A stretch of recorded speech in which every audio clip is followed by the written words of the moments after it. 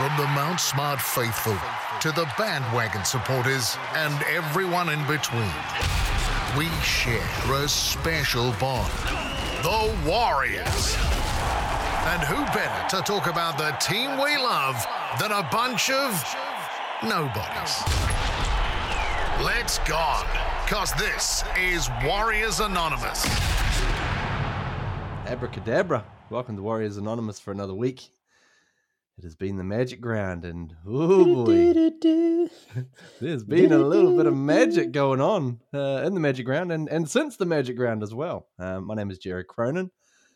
Let's bring in the boys. Moneta Sauce is still on HIA, so he'll be out for another week. But we do have the lads. Isaac Saucy, how are you, bro? Oh yeah, all good. Magic round. Doesn't it feel like magic? Anything that they desire. That's the referees. Oh dear. We've also got Daniel Wharekura. Hey, how are you, bro? Good, it's whānau. Pretty good, actually. Yeah. Watched a little bit of footy on TV. Didn't get to go to Magic Round, so would love to hear how that went, my bro. Oh, bro, man, it was awesome, man. Like, I just did the fly in, fly out for the Saturday.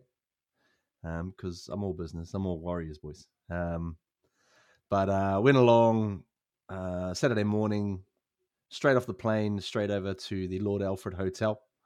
I'm not sure if you boys have seen the latest video from the Warriors, just talking about that event. They had a bit of footage from the bar and that, and man, it was awesome, man.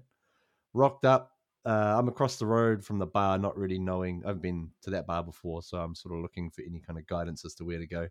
I look up the top level of this bar, and all I can see is just Warriors jerseys all along there. All these people all kitted out, and I was like, that's where I need to go. So yeah, head up there. Meet Ruin Hammer, boys from Ruin Hammer. So yeah, had a good chat to them. I'd met Mark before, Hammer. But I hadn't met Rue, so I met him at the event. And then, yeah, like just ran into all sorts of people. Saw Christian Catley was up there. Raz Makiha was there from Warriors Uncut. The who's who! Who's who of content creation. It was great, man. Like they even had, there was Hold the Ball was there. The YouTube fella. I've also hit him up as well to come on to the pod at some time because he's good value, and even the Warriors had their social media and content team there, their podcast guys and videographers, people taking photos and all this shit, and that was before old Alpha Robbo turned up. Cameron George was there, a few of the old boys as well, Tuki, Jason, Dr. Deuce. Dr. D. and also Kevin Campion. So there was heaps of stuff going on. There was prizes getting given away. Everyone was just having a good old, good yarn and a good laugh. I met a couple of really cool fans there as well of what we're doing. Ran into Bjorn up there. He's a good man, Bjorn. He commented on our first YouTube video ages ago, and I took ages to get back to him, but he loves what we're doing. So shout out to you, Bjorn. You bought me a drink as well. He's a good man. Oh, even better. Right, it was cool.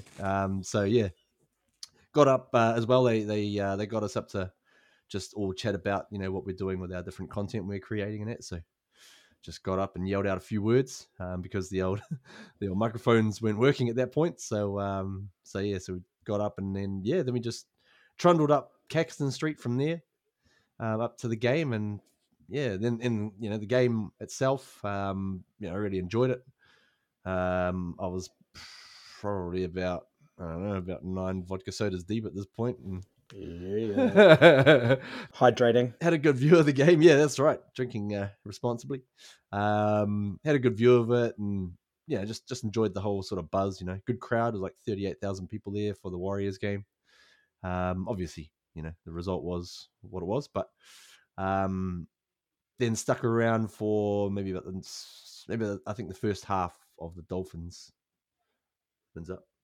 And went a little bit crazy, yelling for old big Val Meninga.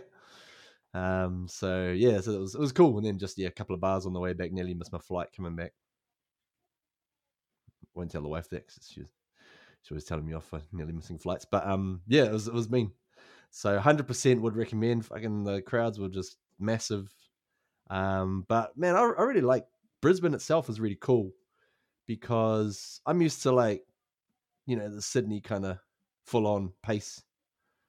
And also I know what it's like in Wellington. I know what it's like in Auckland. And I feel like even Brisbane is, more chilled out than even Auckland. It's like it's kicked back, a bit more relaxed. And I'm like, I like this. I like this place. So so it was a good setup. So quick question. So there's chat, obviously Magic Round is contracted through till 2024 in Brizzy, and there's chat about it moving around post that. New Zealand's being touted as an option as well, but based on being there, is it one of these things like if it's not broken, don't fix it? It's a great fit. It is a really great fit. It's set up beautifully for it. Like I remember in days gone by when they used to have the sevens in Wellington, and I thought that was a good setup because you could kind of go. It was like running a bit of a gauntlet going to and from the stadium. There, you go to the bars and then go to the stadium, and then you go back through the bars and make your way into town.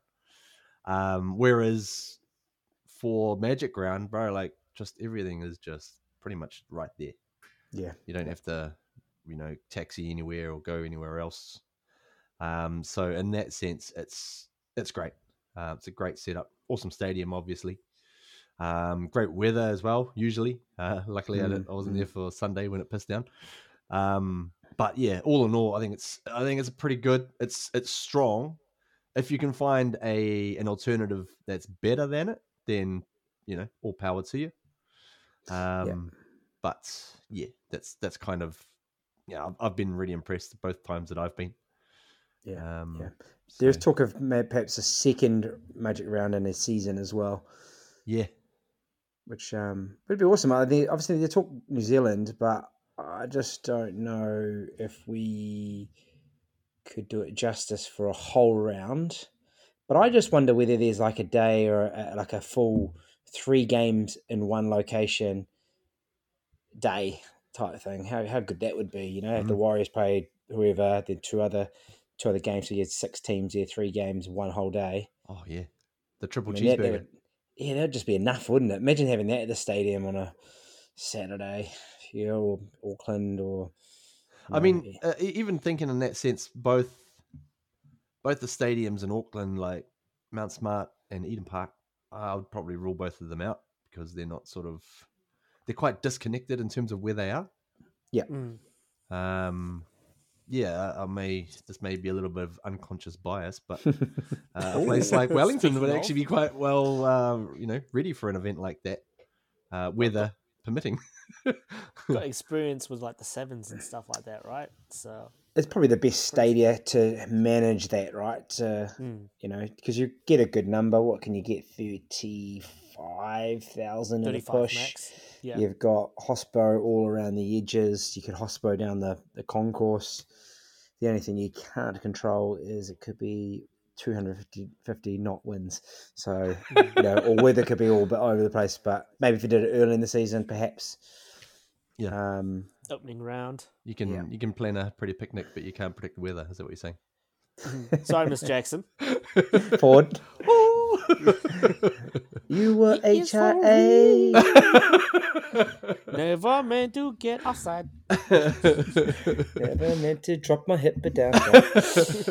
All right, food for thought. Yeah, definitely need to get to Magic Round then, Oh man, I'd recommend it. I mean, even thinking, I don't know. This may be again slightly unconscious bias because I can actually see Allianz Stadium from where I live, so I'm like, it'd be kind of cool to try it there and see what that's like. Save the travel, save me nearly missing the flight again. But yeah, no, it's it'd be interesting to see how they manage that. And I'd be all for an extra Magic Round. However they want to try and work that. Because I think they're probably going to have to spend, excuse me, quite a bit of time, resurfacing Suncorp. She It's was always getting going to be the churned. challenge. Always going to be the challenge. And there was a bit of rain, obviously, on Sunday, which they weren't really. Well, obviously, maybe it was forecast. I'm not sure, but I know the first couple of days was pristine weather. Beautiful. Yeah. Yeah, it was funny when the rain was coming down and it was funny to see players actually getting mud on them. It's like, oh wow, this is a bit of a throwback, Throwback. to years Yeah. gone by. So now, lads, a bit of excitement has happened since our game, which was on Saturday. So we're going to start our show tonight with a good short balls, and that is to describe the refereeing in Warriors games as anything. So it's an open category tonight, boys. Let's start with you, Isaac. How would you describe the refereeing in Warriors games? No, start with Dan. let's go to Buddha. I'm still stewing. Yeah. I've got two. They are sporting related, anyway. So the first one is, no disrespect to those individuals where their parents were coaching them, perhaps, or coaching them in various situations, maybe selecting rep teams as well. But we all know there were a couple of kids that got selected ahead of other talented children just because their mother, father, brother, whatever it may be, were in the mix. And at the same time, and when you were playing in those games, there were always certain situations that just went their way because their parents, just unconsciously selected their own kid. So, bit of nepotism. But look, now I actively don't do that as a parent that coaches, but I can see it. Actually, if anything, I feel sorry for my kids because I probably go the other way. Yeah, you go one or two ways, right? Like, you overcompensate. Like, I can't do that, so boy. Yeah. And the other one quick I had was just basically goes back to first 15 rugby days. Probably more particular family, the Mataidas as well. Every time we played Newlands Fair Play Cup, Scotty's brother Steve used to be on touch judge on the sideline. The kick was into the corner, into the 5 meters as well. He'd take it back to the 22 as well. Blatant, obvious cheating. Fair play cup, eh? He doesn't give a shit. Cup. It's all coming out now, years after. It didn't mean shit. The years I was there, we never won. But anyway, And even when you got the call, you were like, "Oh, that's rough." It came off my hand. It's like, "Yeah, you guys line out," and they're like, "No, it's not." You're like, "It touched me, bro. Yeah. It's all good, like." Yeah. Funny. Those are a couple of beauties right there. Isaac, can you describe the refereeing in Warriors games?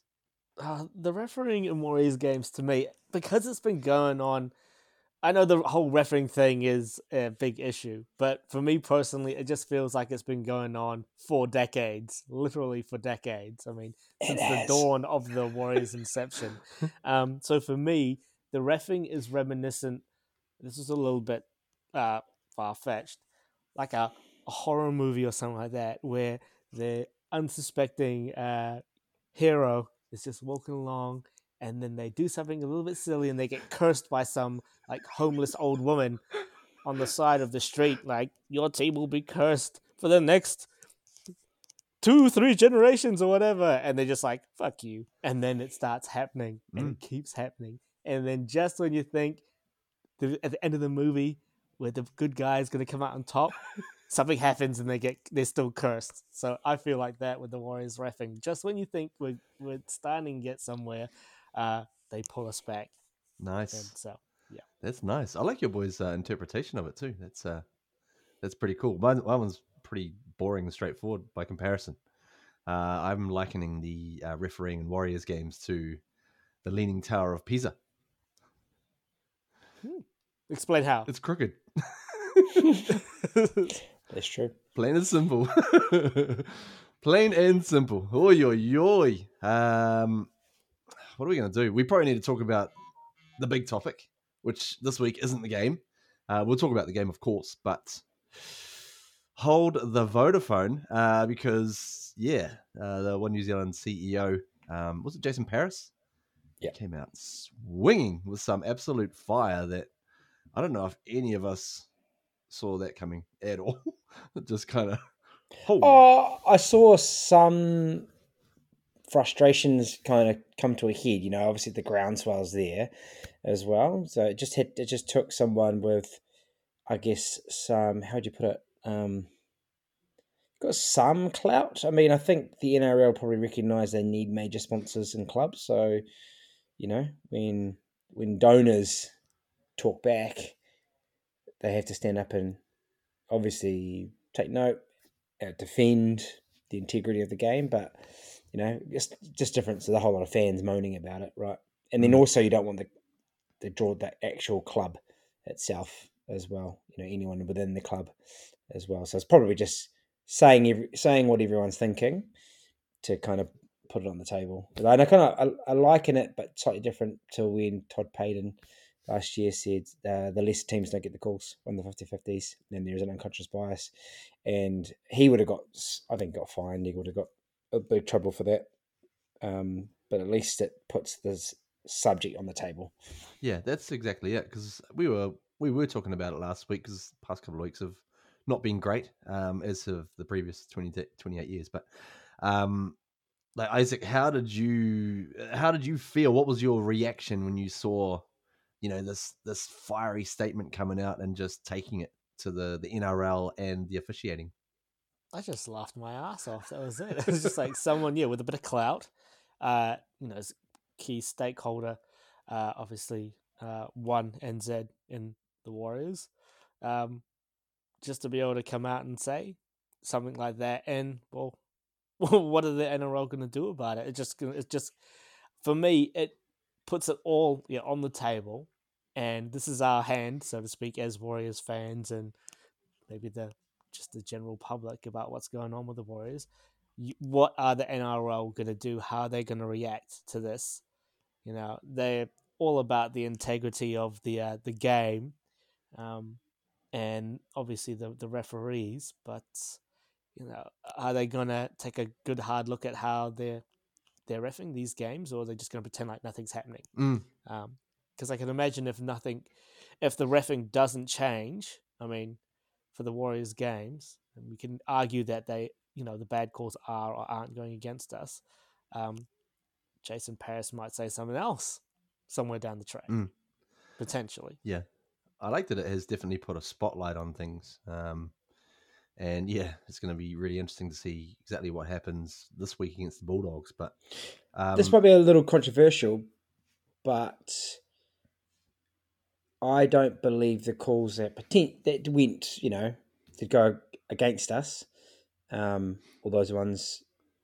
No, not every decision, not every call goes against us. I mean, that would be blatant, but the ones that, in different weeks or different teams and different games, the same day but a different game, tends to be the right call, because it's the wrong call that we get but I don't believe those calls amounted to us not winning games in the last 3 weeks. Yeah. I still think, in particular, maybe except the Melbourne game, but there's other factors that contributed to the fact that we just couldn't sustain a performance. There was the whole bench gone, but maybe in the last two games, I don't think we did play well enough based on the. We played well, but we didn't have enough performance to beat those two teams. Yeah, Roosters and Panthers as well. So I kind of from where I was sitting, and I've watched it back as well on TV, but I didn't actually have a major problem with the referee for the Penrith game. Certainly, I thought the refereeing in the lead up the past couple of weeks has been, not great. I'm going to say poor at times. But I think also the thing that really annoys me in these games is I kind of give the referee a bit of leeway, because they're out on the field and stuff just happens like that. You either you see it or you don't. It's happening so quickly. What annoys me is when something happens, a guy will go down or something, and be like, got hit in the face or whatnot, and then they'll stop down for a minute or two, and then they'll replay it, and the bunker just sits on their hands, and it's like, mate, what are you not seeing here? Like, if there's a guy getting hit in the head, where's our penalty for that? So that's what kind of, yeah. I guess I feel a little bit for old Big Red, the referee from the weekend, just because I don't really want him to be carrying the can, nor the referees as such. But overall, the whole picture is it's kind of not helping our cause. It's the choppy change stuff from like, okay, so the last Magic round was the crackdown head touching crackdown. So you touch someone's head, you're gone in the bin as well. You touch someone's head, you don't go to the bin anymore. So it's like, well, and I know things evolve, but it's like, well, you completely shift from that. And then you have the whole, okay, and I'm not a fan of, it's just a simple touch and someone's down waiting, to review it, and then there's a penalty. It's not instant, but surely there's enough in the process they're trying to do to say that is big contact, that is not big contact as well. I was all right with a Dallin one in the face, doesn't necessarily, but then it doesn't correlate to, is that the moment he got HIA'd? So that's the thing that SJ would blow up about, because it's like, well, that was cleared as contact, but now he's going on for an HIA. So if that caused an HIA, then why isn't that not a penalty? Yes. Yeah. So it's those things that they kind of make up. And then also the biggest thing that gets me is 1 week something is okay, the next week it's not. Yeah. And then one thing, so the shoulder charge, to Paonua last week, they kind of forgot that shoulder charges existed. And now and the shoulder charge happens again. And look, to be fair, it was a shoulder charge. But it's like, but last week he wouldn't have got pinged for it. Now he's getting pinged for it. And I mean, also, I think this was a bit more incidental as well. Adam kind of went in, but the guy sort of, he couldn't quite get to him properly. And also the guy kind of bounced and sort of spun around, if you know what I mean. It wasn't really a follow through, like, boom, like the Paonua's one was last week. Yeah, that was arms down. Paonua's one versus Adams, where his arms were kind of up and his own player had sort of got in the way of him making a tackle. But then by the time the player had arrived to him, his arms were kind of like away. Yeah. So it just kind of hit him more than Aiden hit him. Yeah. The only thing with Aladdin was he was fired up. So he had the intent, right? Because it was kind of, I think it was around that time after the little bust up as well. And there must have been a bit of verbal going on. So I think that there's never night. Well, it's never going to go your way if you're looking to put that on. If that makes sense. Rather than it kind of being accident, he was actually seeking him out. He was seeking it out, yeah. Back to that point about the whole reffing thing, and I think is why as a fan we get frustrated, is one that it has been going on for a long time. Just these calls that it's not about the calls going against us. It's about the calls not being explained as to why it's gone against us. Yeah. So the Topanua one, perfect example. There was no shoulders. By the rule book, that's clearly a shoulder charge, but wasn't looked at. After the game, if the refs had explained why that wasn't a shoulder charge, there might be a certain level of understanding from fans. Yeah. But we don't get that. Yeah. And so every week, it just seems something along the way happens to us and we don't get an explanation, like hip drop, blatant hip drop. We don't get the call. Jackson Ford's hip drop technically was a hip drop 10 minutes, but that's fine. That is what it is. But then there's other hip drops that go on throughout the course of the game that there's just nothing being said. Another thing I have noticed as well is defending players running back through our defensive line, causing massive gaps. And then you have, I think it was Taruva. He just managed to split the line untouched. Nobody sees a thing. Yeah. Refs. And my annoyance with that is when you show the replay, and we've seen it in the past a few weeks ago, the ref has got the ability to go back 5 minutes ago to pull up a penalty because it did it to us. Yeah. Why aren't we allowed that same sort of? Why don't we have that sort of allowance? There's only one caveat to the reason they can go back. It's a stoppage in play. Foul play. No, it has to be foul play. Has to be reportable. Has to be foul play. Has to be something they can put on report. Right. So you could do something, but if it's not a reportable offence, they can't bring it back. Yeah, right.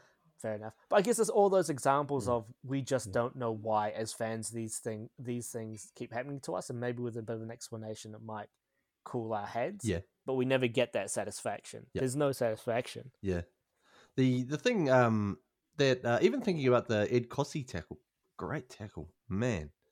That just honestly set the crowd alight when he did that. Everyone was going bananas. But watching the tackle and how Crichton, his head, he got hit and then his head jerked forward and sort of hit the back of the shoulder or that kind of area. And all I could think about was last year when Montoya got up, did exactly the same thing to, I think, Kyle Felt or Peter Hiku maybe. He hit him and his head goes forward. And we get penalized for it, and Montoya ends up getting suspended because he, said what he said afterwards. But I couldn't help but think of that. I was like, well, how is that?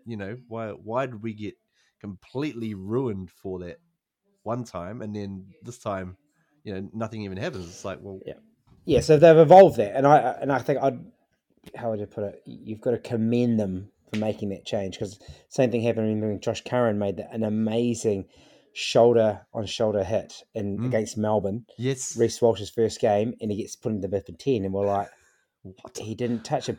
But obviously the force meant that the head came forward and the chin hit his shoulder. But it wasn't the first contact, it was like the secondary contact.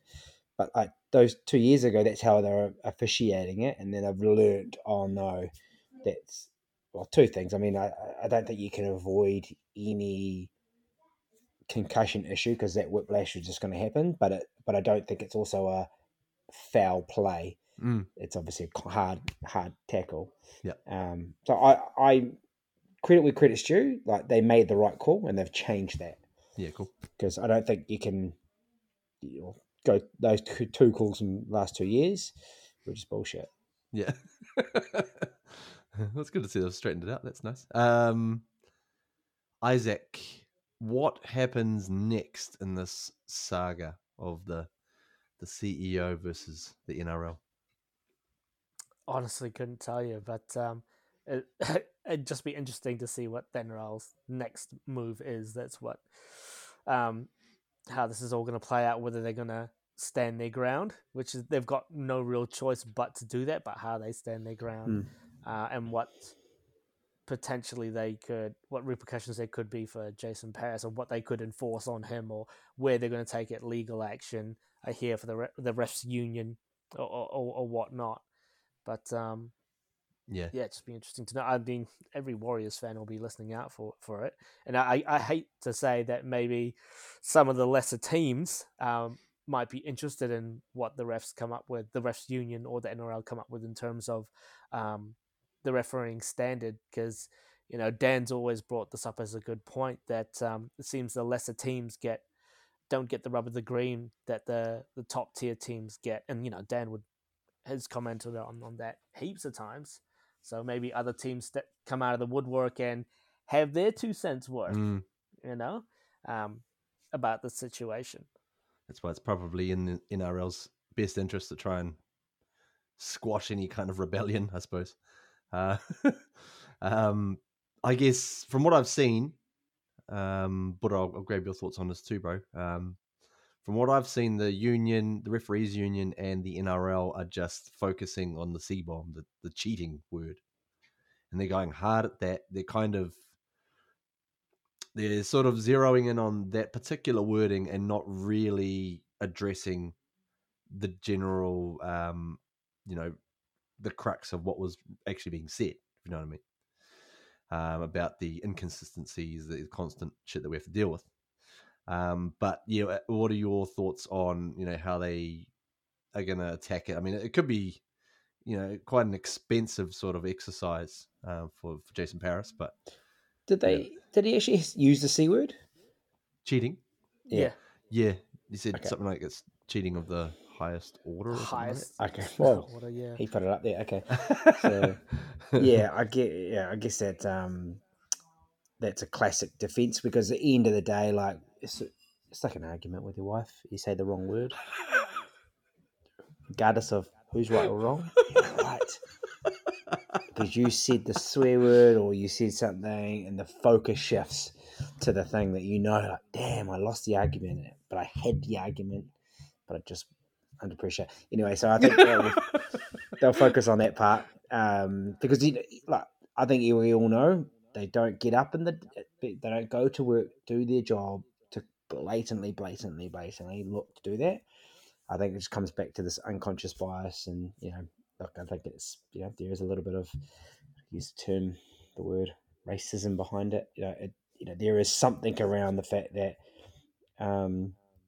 Warriors and some of the lesser teams aren't part of the establishment, aren't part of the nothing can touch the Broncos really. You think about it, because they are the cash cows. They are they're the beauty boys as well. The Dolphins, you don't touch them because you've got Wayne to answer for as well. And I don't think they're getting 1,000 more calls than us, but Wayne, if you're wrong, Wayne, it's in your mind, it's in the psyche. So they just got those, the Dogs, they're having a rough run as well. Once they get back to it, it'll be the Gould factor, So it's all those things. It's just natural unconscious bias. When there's things that kind of play at your mind, it's easier to go under pressure, point, to the favoured side.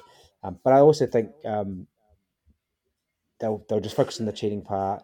But if anything comes of it, it just brings it up, and it makes, I hope to think, it makes the referee organisation, the reunion, the referees, just put a little bit more spotlight and provide more insight to what they're doing, and accountable for their decision making, and that's all you can ask for. That's the big word: accountability, and I think transparency. And I can't help but feel that they have brought a lot of this on themselves. This is not a Jason Paris problem bringing this up. This is the NRL's problem for not getting that part of it right. They're not being transparent. They're not being accountable.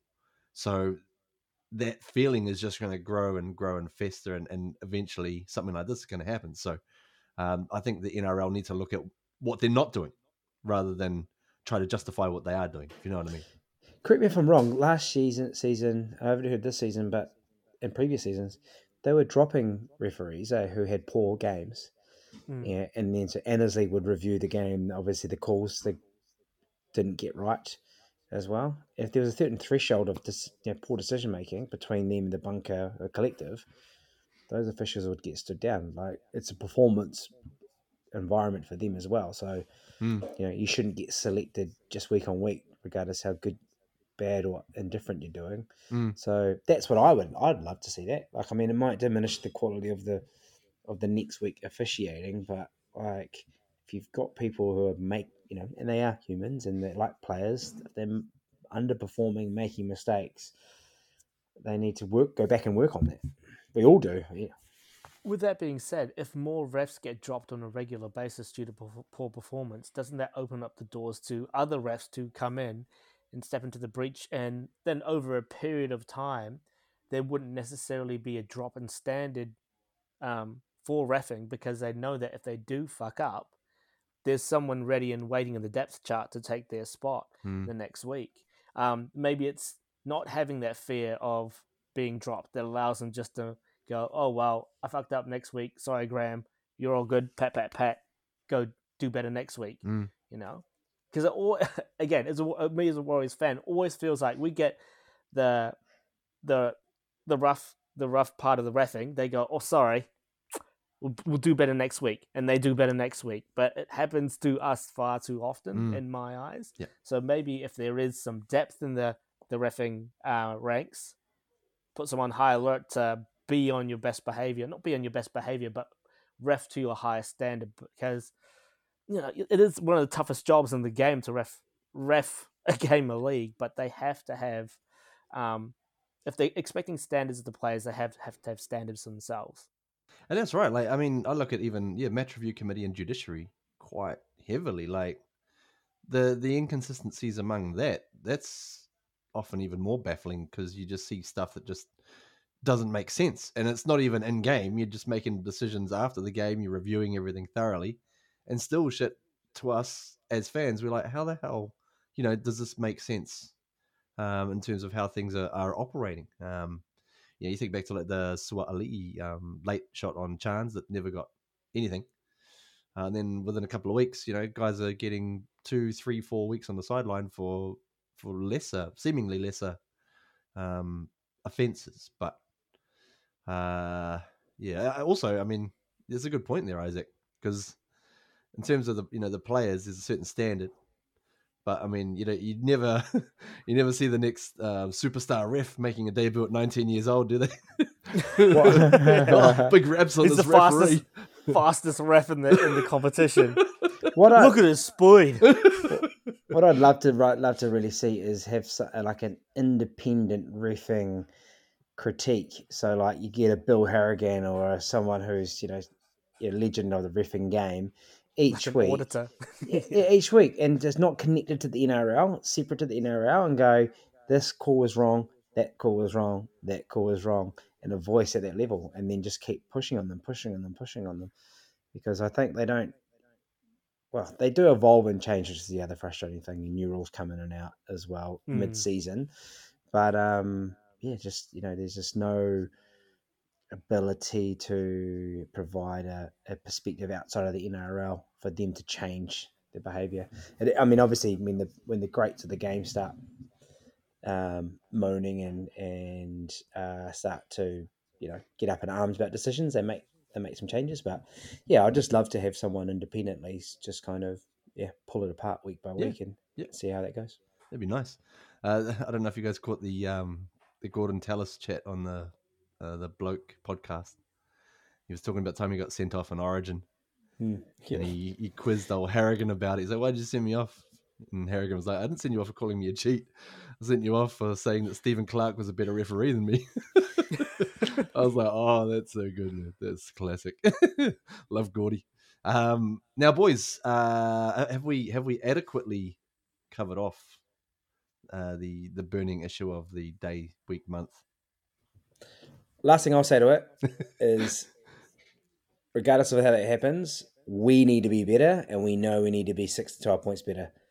Yeah. So, and when we have been better, we've had better calls. Just saying, okay? Yep. Yep. So that's why the Warriors in themselves are just looking internally and focusing on their own performance.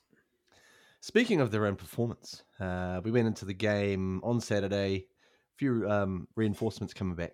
We had Wade Egan slotting in, the captain, Tohu Harris, and Chance Nickel-Klukstad as well. So this is what the third game in 11 days. So how did we go, fellas? Isaac, defensively, really good. You concede 18 points to the Panthers. You'd likely take that going into any game. Look back in the years again, where we've just got curb stomped by the Panthers. We look like we're in the fight, maybe not throwing as many offensive punches, but our defense was good. And look, that last try was just on the back of some tired legs. Again, third game in 11 days. NRL needs to have a look at something like that as well for us. I mean, come on, give us a break. But their defense is good, eh? They just hustle. They got the they've just got that energy, it seems, on defense that we haven't had in seasons gone by. Can't talk that up enough. It's probably the side of the ball where we've got the least of our concerns is on the defensive side of things. I agree with you as well on that scheduling side of things. Like, I guess going into the year, we sort of looked at it and we're like, oh yes, looks like a pretty decent draw. But this period here in particular has just been punishing and unfairly so, I think. So it takes the momentum out of just whatever we've built. I mean, I don't feel like it personally. I feel like we've got more punches to throw. There's the best of us is yet to come, but it just takes that momentum of 4-2, and what are we now? 5-5? Yeah. It's a big swing. Yeah. I would say this one thing: the Roosters have also had a similar, just in this little period of time, and they actually play Thursday night this week. We play Friday night, so you've got us down here in terms of pecking order, and you've got the Roosters arguably who, they close to control the game, don't Illuminati. Ole! So, and I actually think, they just goes to show their performance was pretty lackluster as well. So they're feeling the effects too. They obviously had a close win against the Dragons to start that off. Then they obviously, they beat us in pretty trying conditions, but, they didn't win Super Flash and they were fucking terrible. And I just think they, I'll talk about them in the wrap, but yeah. So they also have to experience that, but yeah, it's not ideal. But we got more travel. We got to go there and come back, go there and come back. So, yeah. And you can even look at the Dragons as well. Like they haven't been going as well since the Anzac turnaround as well. So I mean, they got a whole different kettle of Yeah. fucked up They haven't shit been going doing poorly because of that sort of similar situation. They just shit. Yeah. yeah. Now, but in terms of other things, other positives, there was I thought there was a lot of nice ball movement around the field, all throughout the game. Even watching it back on the replay, I was like, there's actually a lot of good stuff here. I know we didn't get many points out of it, but how did you see what we were doing with the ball? Oh, mate, we had some I think 3 clean line breaks I don't think they had one maybe. I need to check the stats, but there was a period that we had made some clean line breaks. So just goes to show we have I won't say that creativity. We've got some nice creativity when we look to shift the ball. So that looked really well. The try that Adelaide and Whanua Blake scored was just beautiful, right? Some great ball movement, great shape as well. And we're going to the defensive side, just stay in the game. The ability to grit there as well, but just didn't have any punch at the end. Just we're ground, and I think our game style at the moment is we'll keep ourselves in the game. And and we did that against the Sharks. We kept ourselves in the game. You make mistakes, we will capitalize. But the teams we've played recently just haven't made mistakes. Yeah, and that's right. And just ground the shit out of us. Man, what was that bloody? I don't even know what their completion rate was in the end, but freaking 95%. Yeah, Warriors topped the completion rate for the season, 82%. Yeah, nice across the league. Yep. So if you complete your sets and defend well, then that's doing a lot of your job to start with. But one area, Isaac, that we need to improve on is the fact that when we make these big line breaks, our support play is not there. What do we need to do to get that going? I actually had a look at that on the NRL website as well. Like our support stats support assist stats are well down. People just need to have the energy to be in support, or I don't know. There's players that just naturally find themselves in support position.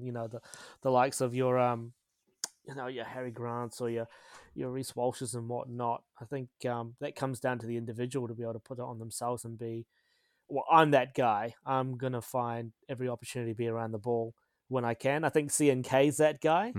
But yeah, I think maybe in the game in the weekend, just tired legs. I know CNK had a bit of a break, but yeah, Warriors could do a little bit more, and it would help their offense if there was just more people running off the ball, support play, because there are times when people poke their nose through and people aren't in the right places at the right time, but you've got to put yourself in those sorts of positions.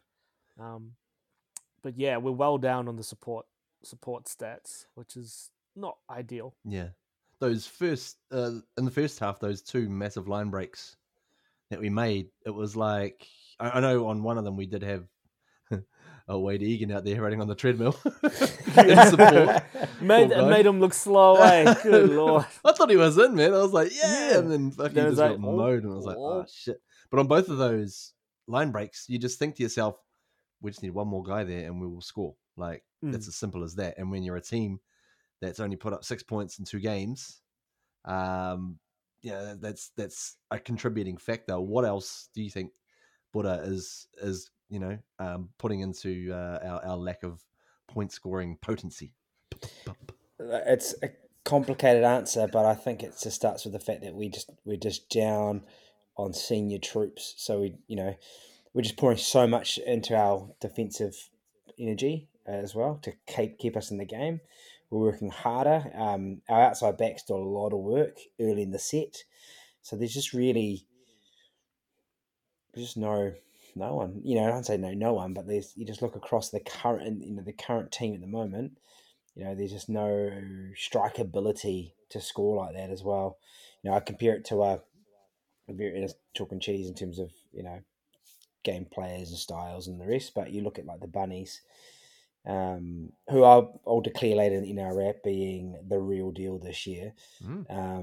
But look, Trell Mitt, he doesn't do a lot of work, right? And then criticised for not doing a lot of work. But when there's opportunity, he is there, man. Like he is in support. He's looming up. He's big, So I think it's just the fact that we are currently with the couple of key players out, we're just pouring so much effort into our defence, and we just don't have enough availability on attack. So, getting a Metcalf back, hopefully at some stage soon, is coming. We might have that little bit of X factor. I actually think, and I saw it floating around the other day as well, as how good would Chanel Harris-Tavita be right now. He'd be that sort of effort guy, just got a massive engine, playing six, would just loom up on a shoulder as well. Support player. Because I think everyone else is just working too hard early in the set. Yeah. Yeah, Dylan Walker's not that kind of 5'8", He's defensive-minded. They don't have the right troops in the right places, so it's hard to play that support game. Warriors are, again, another stat, they're topping the tackles for the season across all teams, so they're having to defend a hell of a lot more, which doesn't leave a lot of gas in the tank. And do you know what? Attack. What happens when you tackle the most? You get injured the most. Mm-hmm. And I reckon, just going back to a couple of weeks ago, you think about the injuries you've had, they have all come in frantic play, not in structured play. I think we had a double injury in one play when we had Tohu and Jazz trying to chase someone down. Yep. It looked like they crashed, whatever they did, but it was a frantic play. Both get injuries, so yeah, we need more ball. Yeah, that's fair. Isaac, we got a bit of a problem in terms of creating enough repeat sets and mounting that pressure at the attacking end.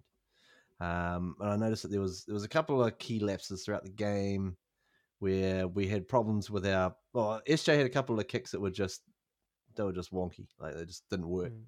All in all, actually, I really liked what he was doing, but what's up with the combination between our kicker and our kick chase at the moment, because there doesn't seem to be that same coordinated kind of approach we had earlier in the season. Yeah, there's a bit of a disconnect there, between SJ and the outside backs when it comes to that final play tactic. Where I think did he a couple of times kick it on the fourth, but anyway, in terms of the kicks, like where's the chase? And I think everyone's everyone has to be on to the fact that SJ's got the ball. It's clearly obvious he's going to kick. There needs to be communication about, where he's sort of pointing the general direction of the play for the chase. But really weird to see. They were just so disconnected that, there's a couple of times where he did put a good kick in. We were just lucky that there was someone there to wrap the ball carry up in the end goal. I think Murata Niokore was one of them. He was just in the right place at the right time because the kick wasn't aimed for him. Don't know where that miscommunication's coming from. Yeah, because SJ historically has been a great repeat set, sort of a magician. It was time with the Sharks. He was just killing it in terms of the repeat sets. Against the Roosters, he got quite a few. I think he just had a slightly off game in those short kicks this weekend. He got a little bit in two minds, in a couple of them. Yeah, one went really long, just punching it through. And there was one that I think we were either hot on attack or at least, it just deflated the end of the set as well. But I think maybe you could say, apart from the first game, it was his worst kicking performance. And the fact it wasn't like death knell, it wasn't completely bad. It didn't cost us the game, but it just, I think we'd come used to his higher standards in the last few weeks. He also wasn't helped by one of those kicks put through was a beauty. And bloody Dallin just missed his assignment defensively. Had Turuva with his back to him and just need to wrap him up. And he missed him. Oh, the bro Curry missed dropped him like and he dropped like a bloody lizard and just skimmed out. So I mean, the floor. Snaked out of it. Damn him. Now, Isaac, looking at players who did stand out, obviously Sean was a bright spot for our team in terms of his effort. Like, how did you evaluate that sort of things? Oh, like the top halfbacks in the game, I think they do the little things well, and a kick chase is one of them. A lot of the best halfbacks will chase down their own kicks and be the first person there, first or second, whether they make the tackle or not. At least they're putting pressure on, and you sense that he's confident in that area of his game now, his defense, which is really surprising after what we've seen from him in the past, where I don't want to say he's been a Cody Nikarima turnstile in terms of defense. Well, he's not a turnstile anymore. He's got some form, that guy. Yeah, I know. Yeah. You'll get to that later. But yeah, his defense is awesome. His one-on-one tackles, his efficiency rate for one-on-one tackles must be pretty high. At least putting in the initial contact. Mm. So, yeah, I don't know. It's tough to say with SJ. I mean, I reckon he's just going great this season, and you're right. He had his worst kicking game probably so far. You got to say, Shawnee is in the top 5 halfbacks in form in the competition, right? Yeah. All right. You'd have to say so. You'd have to say so. And I think he also there's a kind of a want to prove that he is class, and up against the Golden Boy in the weekend. Cleary can't do any wrong. Yeah. To have it actually, I mean, Cleary got the win, but Cleary's first half was poor, man. The amount of times Marcelo just swat him away. So I think owning him, eh? He was. So I think that probably drives Shawnee a bit. It's like, well, hey, don't forget about the old Koro, they used to call him. Yeah. He's added a few other strings to his bow as well. He's got this low, long-range kick that just sort of skims across the ground. Yes. It just buys the team a little bit of time. Yep. You love seeing that sort of stuff, that he's not too old to learn new tricks. Yeah. Yeah. Because that one's a new one this year. Yeah. The like 20 meter out and more in the wetter conditions, that banana-y. Yeah. He said that nicely as well. But just on that kick chase as well, I know people go, oh, where's the kick chase? Like pressure, get up, put a lot of defensive pressure. But sometimes it can expend a lot of energy racing up that hard, where you could just come up in a nice staggered line. And I think it's more important to get a dominant tackle first up and have your line set so that you can get the next tackle. Because I think the classic rule is you can win the first 3 tackles of the set, or at least the first 2 tackles of the set, you go a long way to keeping them where they are, if that makes sense. And that's the big battle, right? It's to make sure that you pin them as well. So I think that's part of what they're trying to do is and maybe Warriors teams in the past had periods of time where they'd expend a lot of energy in the wrong areas of the game. And I know you need to have line speed as well, and I've seen kick chase pressure as well, but sometimes, you don't want to gash yourself. You need to be fresh for the end. Energy saver mode. That's exactly why I was pretty quiet on the posting stuff up at Magic Ground, because the old Samsung was struggling, bro. It was I thought you meant the social battery after being 9 or 10 vodkas. Just like, it was fine. I would have been posting all sorts of stuff. But yeah, I was at the Warriors fan event, and where they were doing the whole prize giving stuff, and the legends and that all talking and doing their thing. Right behind them by the wall was my phone, like plugged into its charger, and it's like an old phone now. So when you get old phones and you got to like try and just maneuver it to the right kind of jimmy angle it a little bit. Yeah. Pick the lock. Yeah. So I was like looking at this thing going, oh man. And even from charging it in there, it was still like just ripping through it. So I was like, I'm gonna have to keep quiet here. But well, that's all good. Now Daniel, next to Sean in the halves, we've been playing Dylan Walker at 6. What are your thoughts there in his performance and prospects. Yeah, look, I mean, he's obviously filled a gap. He's just solid. Like Dills is fantastic player, right? Like he's just been Mr. Fix It for us all season so far. And really shored up that defensive area, which I think was highlighted when Volkman started against the Sharks, and they just had a field day with him early on. So filled the gap for Tamaiti. Missed a guy like Tamaiti, especially you talk about support play and kick chase and that sort of thing. Defense. But yeah, and what he brings. But yeah, I think the only challenge at the moment is we're just missing his middle performance. That 14 role comes in just to give that extra bit of boost and energy as well. So yeah, you need to have him out there, but it's and we don't have a lot of options at 6 at the moment. But as soon as we can get another option, we'd just love to have him back in there in that 14 role and to play the last 60 minutes of the game, perhaps. So yeah, that's the only thing I'd say. Isaac, I've got a 2-part question for you in regards to the dummy half position. First, well, maybe answer whatever order you want, but firstly, starting Freddie Lussick for the first 20 minutes and then bringing on Wade, the chef, the Prestige, at about the 20-minute mark. How did you see that going? And also, how much of a fine do you think Wade will get at the end of year session for that massive hospital pass to poor old Dylan Walker? Fairly big fine. I think D Buns wasn't really impressed. I reckon. Yeah, I get what they were going for with the Lussick thing starting up front. I mean, Penrith have got a pretty imposing forward pack, so maybe trying to shore up the defense with Freddie, who's pretty solid. I don't think Wading's too far behind, but Freddie's kind of got that nose for a hard defense. He's in and around the ball and doesn't shirk away from it.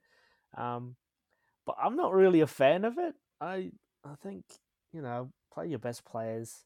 I know what they were trying to do. Wade's got that history of head knocks, and he did take a bit of a knock in the weekend, I think, as well, which you don't like to see. But you got to score more points than the other team, and Wade's that guy to do it, so he needs more time on the field. I don't know. I'd really like Freddie Lussick. I really do. But I feel like a bench spot for someone else to take that 9 role. Well, do you know what, though? Do you know what? I think Freddie's played so well that he's earned himself to make that change in the current situation when we've obviously got 22 first choice players as well. I know disrespect to kind of who's not there or who didn't start because they're fully fit, but and he pushed. Sirius had a poor couple of weeks as well defensively, and look, maybe it is just 5 missed tackles in a row. Oh mate, 2 missed tackles and one tackle. Yeah, chasing the chicken. Statistician's nightmare. That should be impossible. But I think Freddie, mate, I really like the move. Given the troops what was going on as well, because I don't think coming in late in the game is kind of the best. And if it was to conserve Egan to give him some energy as well, and also let's be honest, you just got to get him through a game. He just needs to play 4 weeks without touching his noggin as well. So if that goes one way to just help him a little bit, so because he's 1 knock away, man, from I reckon. Well, I don't think there's an official rule, but it'd be 1 knock away, 1 or 2 knocks away from a lengthy sideline. Yeah, he's a warrior. Yeah, every time you see him get up a little bit groggy, like fuck, here we go. Like, is this the one where he's going to be away for quite a long period of time? So it's getting to that stage now with him, man. And hats off to Freddie, man. He's playing really well, and he's making the selectors, make that decision as well. So that's awesome. That's all you can do, eh? Also, hats off to Tohu Harris as well, coming back. Everyone was like, is he going to be right to play? And man, he went out there and just he did his thing. It was like, ain't no worries, bro. Just go out there and casually just carve it up. But I just got to highlight for Noah Blake. I think he's in career best form and big minutes as well. So, I say career best form, just he's picked up his game from the start of the season with a few troops down, And they're going back to the Roosters game, man. He played like 70 minutes. Mm. He was huge. And obviously this weekend as well. So, just got to keep him not necessarily too angry. Yeah, Silly things. But hey. Yeah, he's a pretty smart player as well. I really like that about him. Unfortunately, New South Wales Cup side lost on the weekend to the Bears, 12 points to 30. That was at the New South Wales Cup Magic Round. I'm sure that was a success. But now we're currently sitting on third spot on the table. So still around the upper echelon there, which is good. And next week we're going to be playing against the Bulldogs over at Belmore. Oof, old school. And that'll be on the Saturday after the first grade game on the Friday. So be interesting to see how they get on. Now, Isaac, you've got a very if this was a wallet, it'd be looking pretty healthy. This is the expense account for this week, and we've got a wealth of riches here. Yeah, if this was a wallet, there'd be dollar bills everywhere. Cash rules everything around me. Thank you, Greg Spence, for the expense account. Ka-ching. Let's start from the top. Bad stuff for us. Last weekend's loss continues the club's historically poor record in round 10 fixtures. They've now lost 19 round 10 fixtures, the most out of any round. So, historically not round 10 Blues. Yeah. In other news, with his successful conversion versus the Panthers, Sean Johnson kicked clear of Jamie Soward into 32nd place in the all-time point scoring charts. He needs another 50 points to surpass Day Harmo All-Star Matthew Ridge into second place amongst all Kiwis. Yeah, all right. Ridge. Despite the Warriors having a 5-game winning streak over the Bulldogs, they've only won 2 of their last 8 games that have been played at Accor Stadium. The Warriors' right edge has conceded 47% of all tries scored against them this season, whereas the Bulldogs' left edge has contributed 48% of all their tries scored this season. So their best versus our worst on that side. Yeah, pretty much. Is that that's Averillo's side, eh? Is it? No. Bulldogs left edge. He's on the right. No, that's Alamotti and I think Averillo and Kires are right side. Yeah. So that would be Alamotti. Jason Imres. Yeah. Yeah. Still trying to put it together. I mean, it doesn't sound good though for us. It doesn't sound good. The Bulldogs are tied number 1 in the competition for tries conceded in the middle third of the field, which would be great for AFB, who has scored 4 tries in his last 9 games, after scoring just once in his 34 games prior. Ding dong, straight through the front door. That's us. Maybe he's up for a hat trick. Yes. AFB Aladdin. Yes. Vanilla Blake hat trick. That would be brilliant. Oh, 3 wishes. Yeah, you get 3 wishes. I want 3 tries. You got it. You ain't never had a prop like me.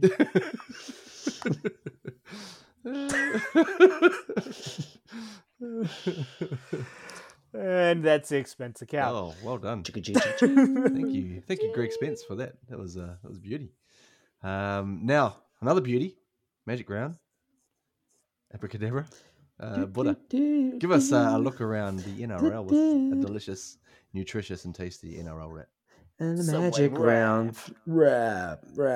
So it was, a festival league, no game on Thursday to give the extra game Sunday as well. So, probably started the weekend with one of its dour fixtures in terms of you look at the matchups, but the Raiders roll on.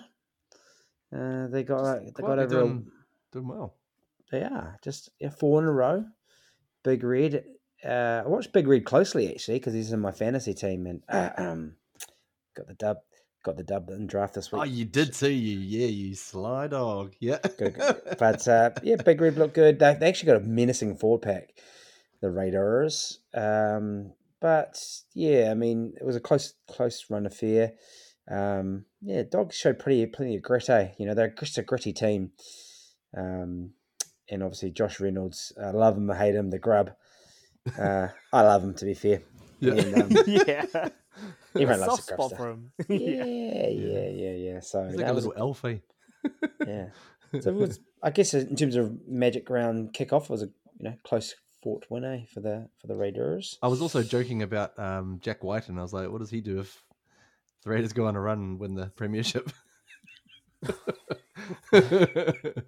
Sorry, guys. Yeah. away champ. I didn't sign that, did I? Yep. And then obviously they got the Golden Boys out there, the Broncos. A big Friday night fixture, which would have been pretty massive in terms of crowd impact. But I said last week, do not believe the hype in the Eagles, because they are shit as well. So He ain't buying it. He ain't buying it. ain't buying it. It was a pretty scrappy affair at the start, eh? There was Mm. ball flying left, right, and centre. But yeah, the Broncos just too strong, eh? Have any of you guys seen the video of Payne Haas playing in college and high school? The video circulating around that, where he's just bulldozing kids. Does he look like a Lomu? Does he look like Lomu Basically, he playing? just looks the same as he does now, just playing against 5'6" kids Yeah. and just ruining them, mate. It's not fair. I mean, he's amazing. The guy's a Did he freak. like reach his, full maturity at like age 14 or something? Yeah. And everyone else is Carl like, Young or something. He had a mustache when he was like 12 or something. but still the high voice, eh? That kid's not underage. Yes, I am. Oh, okay. Mommy. Oh yeah. Obviously, we played, and then my Sharkies. Ooh. Nico went missing. They're saying Nico went missing in the big stage. Doesn't bode well for Orajan selection coming up. But yeah, they got their pants pulled down by the Finns, really, didn't they? Oh, absolutely. Early on, Yeah. early doors. Yeah. It wasn't even. Yeah, there was no closeness about that. That was just a carve up. Yeah, and They as look a good too. Warriors team, I think the Warriors will recognise the Finns are like, hey, look, they are also down on key players as well, and they just find a way to get the job done as well. What most Warriors fans would really, really fuck them off is the turnstile. Cody Nikodima is actually having a great game, a great little He looked, spell at the moment. yeah, he looked good, man. Yeah. He's in a bit of Vader form, eh? The past few weeks. Yeah. He's playmaking. It's funny what happens when you play for Wayne Bennett, eh? Yeah. Players become good. What? Yeah, Funny oh, fact. even old mate was playing all right, eh? Ex Bronco Milf? Milford? the MILF. Milf? Yeah, it looks pretty good. Eh? There's some couple of nice tries in there, but obviously the unveiling of the one and only Val Meninga, Valence to Fuddet, not to Fare, to Fuddet. He is a big man. Yeah, bro. That big Fare, kid. he is into Fare, man. Holy moly. Yeah, he's looks like Mario from Super Mario Brothers, but ate the big mushroom. He's like Greg Eastwood Jr. to Yeah. me. I loved Greg Eastwood back in the day too. Yeah, Yeah. he was a player, man. Jeez. Yeah. Just thick, like in terms of bulk. He was Yeah. he was my Nathan Astle in the bloody Kiwis team, bro. I'm like, yeah, I'd pick him first. Yeah. Love him. And as I just mentioned before, I now declare that the Bunnies Oh, are the premiership favourites. Whoa. They are on another planet, I reckon. Not a planet, they're now in the upper echelon. They're a strong looking team right across the board. Barring any injuries, obviously, but menacing four pack. No matter, we say this every week, you know what they're going to throw at you in terms of shape and second man plays, and you can't do anything about it. And Trelmet's on fire as well. So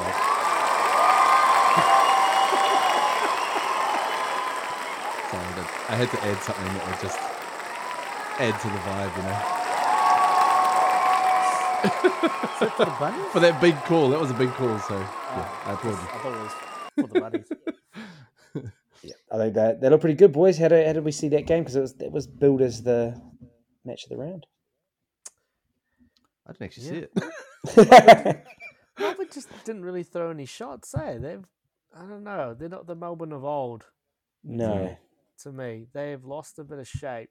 And Cameron Munster is trying to do too much, I feel like, instead of just sort of popping up where you least expect, like a Jack in the Box.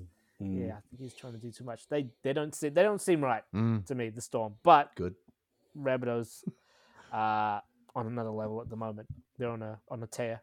They're on a tear. That's right. That's right. A game I wasn't really going to watch, and I didn't watch.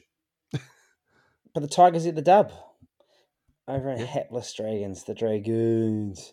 Is that back to back? It is back to back. It is. I know that because my workmate for the second week straight has come into work wearing the orange, the Indigenous round jersey, orange West Tigers scarf, orange beanie, like everything. All orange. I'm like, yes, good on you, bro. I like that. Yeah. But, I mean, yeah, both teams. And a great result, actually. The Cows get the dub over the Roosters.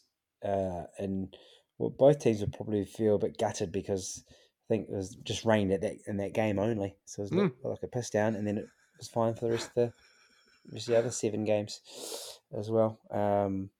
But I just got to declare this. Anyone watch this game? The Cowboys? The Rudes one? Yeah. I saw The Roosters' attack is shit. Mm.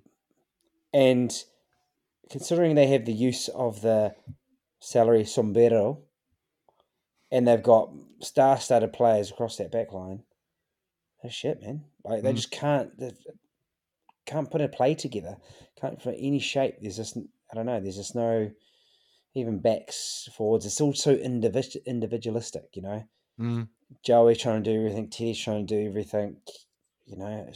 And no one's doing Brandon anything. Smith, they're just not linking. So actually, if I was them, I'd drop Carey and I'd bring back Sammy Walker. At least Sammy Walker's got something about him. They're just pedestrian. Yeah. You know, I know they beat us, but you know, they still didn't attack that well against us, did they? No, Not really. not really. Opportunistic at times. But don't trouble yourself too much about them. Yeah. Oh, I Don't worry won't. too much. Don't worry. All right, don't worry about We'll leave that them to stay producer that Matt. way. He's got enough worries. Yeah. And I just want to say, in that game, to be fair, you know, Cows were shit, but Valentine Holmes, man, like he took every second carry of every set I watched that game, and man, he was 70 minutes in, he was, you know, churning 10, 12, 15 meters up the middle. He was awesome, man. So hats off to them, and you know, just goes to show that the bottom teams are coming up again, and you know, everyone's beating each other. So what a competition! And the game is the Magic Man, the guy who is like the Mr. Magic Round, Murray Taulangi. Every time he just does something crazy, like Magic Murray. Yeah, Magic XXL. My pony. He pulled out another beauty. It was like, oh yeah. That was rugby league, by the way, people. Keep it clean. Keep it clean. Magic Murray XXL. Magic Murray. And Magic Round. Awesome. And the last game, I caught the first 20 minutes, and Foran was winding back the clock, mate. Oof. He looked like he was a 23-year-old out there scoring. He's got a double early on. He looked sharp as, and the Titans look sharp. But I went to bed knowing they're either going to lose the Titans because they're dominating or it'll be very close. And yeah, the Eels obviously came back. But I didn't see how that kind of finished, but obviously the Titans get the chocolates. And although Mitch Moses had this real sickening head blow, shoulder to head. So for you fantasy players out there, including me. Yeah, I know. I'll have to take him out as well. But that's it. That's your Magic Round. Nice, bro. Nice. The rat. I was going to say, is Foran been on the horse placenta trail this week, is he? Yeah. Oh, they did say he had about 7 right in the knee. 7 injuries. He had some foot thing that he got a needle for, and I feel like they just strapped that guy up and just put him out there. Tough bugger, man. The $6 million man. We will rebuild him. I actually uncovered a little bit of corruption at Magic Round as well, fellas. I'm going to give you this. I have to give you it off the record to keep our witness's identity safe. We'll How call far him. down the rabbit hole are we going? We'll call him Maz Rakiha. Maz Just- Khalifa. Okay. Anyways, We get it. he came out with a startling claim because during the breaks between games and that, DJ comes out and they start playing music and they're like pumping up the crowd and doing the whole one headphone thing and like Anyways, Maz, the secret witness, turns to me and says, "Bro, the DJ is not playing live." Because he's got experience as a DJ and he's like, I can tell that ain't live. I was like, ooh, corruption at the highest levels. Anyways, just sort of Somebody alert the Pentagon. just break that exclusive for you right there. Now, fellas, quickly, we've got a few minutes. Yeah, a few minutes to go. We've got a game against the Bulldogs. It's coming Friday night. Let's go around the board. Daniel, injury report. Who's coming back for us? No one. No. Well, I doubt anyone is. So latest is, so there's obviously they list round 11 for players. So Metcalf's still listed as round 11, but hard pressed to see him get a go. He's been out for a while, but maybe not. Mitch Barnett, he's I think moved to indefinite now, but they've got the specialist session this week. So yeah, we obviously know that could be a pretty big call there, with his career is still there for him as well. So unlikely to see him out there. But apart from that, I think everyone else is still weeks away by the looks of it. So I don't think we'd have anyone back. Mhm. But obviously we're going to have to find cover for Kossi. Yes. The kneecap, wasn't it? Yeah. Broken kneecap. So I'd hope it's not shattered into a million bits like Pappy's, because that's going to be a long-termer. So yeah, we're going to have to find a midfielder this week. And he gussed it out too, bloody playing on, far up. What a fucking legend. I was like, Ed, you're fast becoming one of my faves out there, mate. Isaac, in terms of, do we look to make changes? Obviously, with that centre, the wing spot opening up means we may possibly bump Marcello to the wing. Who do we look to bring in at centre? Because saw a guy named Rocco Berry scoring a couple of tries on the weekend in the reserve grade. Yeah, looked pretty class, and he saved a try as well. I think over the goal line, chased the guy down, and smacked the ball out of his hands. I always liked Rocco Berry. He had a pretty tough run last year where he just couldn't find any form. Now the time to give him another crack. I mean, I'd be happy to. I mean, it's the Bulldogs. I mean, I'm not trying to shit on the Bulldogs, but if you want to play yourself bring someone in to play them into some form, I was thinking Rocco Berry. Maybe it is a good time to bring in Metcalf. I know he's projected to come in this week, but you just pop him straight in there and then put D-Buns back to the bench. It solves a few problems there.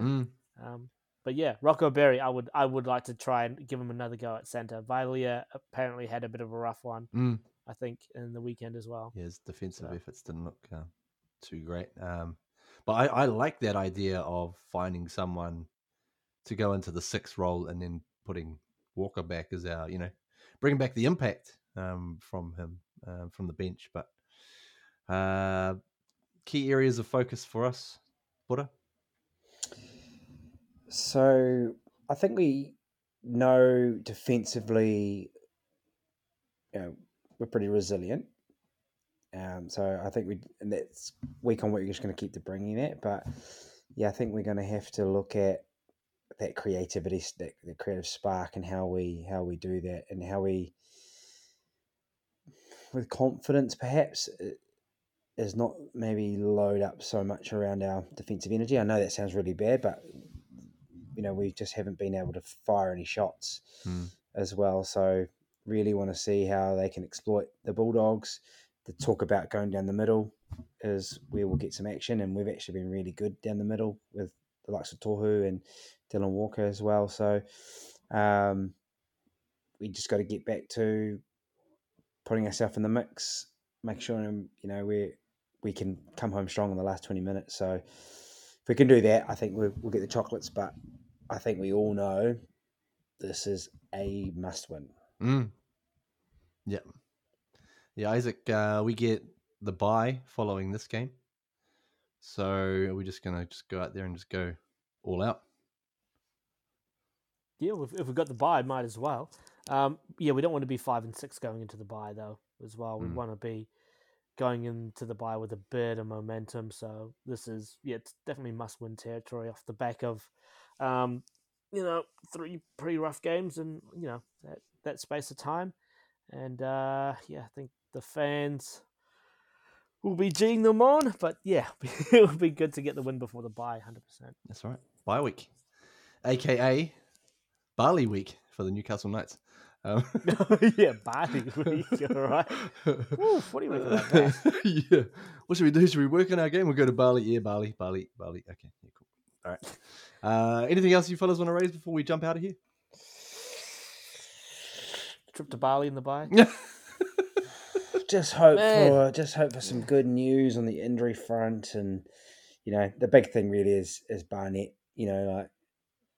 Just to be nice to know for him personally, obviously, and for the team that he can return to playing top grade football. So I think for me that's a big call, because if that for him personally doesn't go to plan, and he has to, worst case scenario, medically retire or out for the season, then we've got to do some business, right? Because we are short a senior proper. Positive thoughts, good vibes. All right, guys. This has been Warriors Anonymous. My name is Jared Cronin on behalf of Saucy, Buddha, and Monitor Sauce, who is, he'll be back at some stage. I'd just like to say thanks for joining us. Catch us on Facebook, Insta, Twitter, Spotify, Apple Podcasts, YouTube. Nearly forgot that one. We're around the place. So however you want to, consume our content, feel free to do so. Daniel's got... Oh, I thought you were about to say something. He was just consuming the ghost drink. Ghost drink. Still looking for a sponsor. Oh, yes. Tony. Hey, drop the Hurricanes. They lost in Fiji, so you should pick up the Warriors Anonymous podcast. Great game, actually. Well, poor game, but great for rugby. I'm loving watching those games over in the islands. They're cool. Yeah, awesome. Have you seen that article about Wayne Smith getting so bored of rugby now he just turned off the game halfway through? Yeah, to watch a wildlife documentary. Yeah, lions or something like that. Mate, you should get him onto the wires, mate. Get him onto the wires. Get him back. He was a consultant there for a while. I remember. Anyways, let's jump on out of here. We'll catch you next week. Best of luck to the boys against the Bulldogs. Go the Warriors! And also our sponsors, because we love our sponsors. People's Champ. Love it.